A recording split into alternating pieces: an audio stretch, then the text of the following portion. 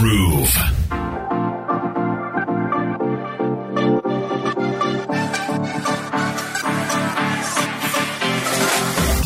Now, the world today has so many opportunities for models, if only because of the social media platforms that are now available. So whether you go to a company or a fashion label's website, you'll have models who actually, just do that for online content. And then you have Instagram models and all kinds of different things, pushing, influencing, and putting fashion labels and designers out there in very different ways. It's not the way it used to be a couple of years ago when models had to make it to the runway, and that's when they were considered professional.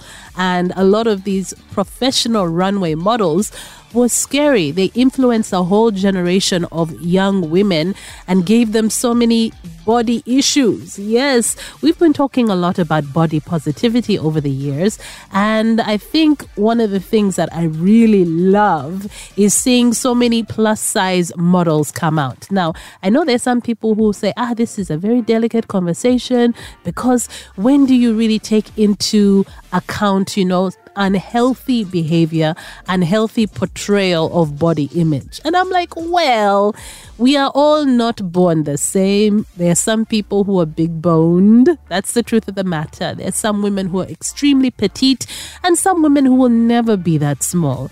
And I mean, at the end of the day, whether you are a size 20 or a size 6, you must wear clothes, right? And we have people who are selling us clothes. So it's good to have a representation of different body types. So even though back in the day, you only had these extremely skinny models on the runway and in magazines, a lot has changed where we've seen more representation of late of different body types, right? So when I am, paying attention again to the runways, especially coming out of the pandemic and COVID-19, I've been noticing that the models seem to be going back to being really, really slim. I'd like to say skinny, but the thing is, some people get offended by the word skinny because, maybe that's just how they are. Even if they eat, they never put on weight. But the majority of runway models that have to be a size 0 and fit into a lot of the designers' clothes don't eat and have unhealthy habits. They're anorexic, they have bulimia where they throw up, they force themselves to throw up, they starve, they do all these different things because they're expected to never put on weight or not even an inch. So when I hear that this trend is coming back, I am a little worried, I have to say. Because over the last 2 decades, we've seen more and more women with more flesh on their bones walking the runways. But with the recent fashion weeks that we have seen, something that was called heroin chic.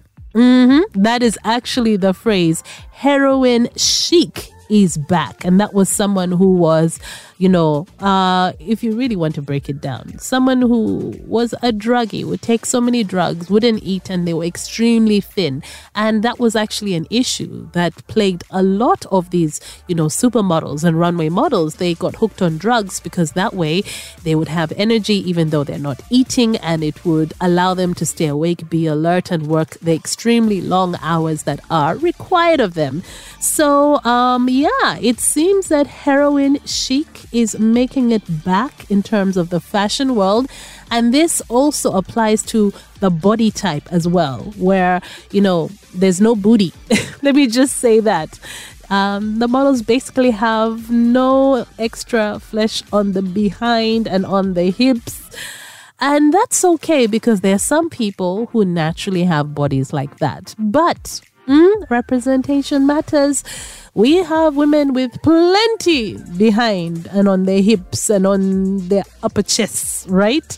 So that's worrying. I hope that we can work our way back to the positive place that we were, looking at, where you had different body types walking the runway for designers, not just the super skinny supermodels.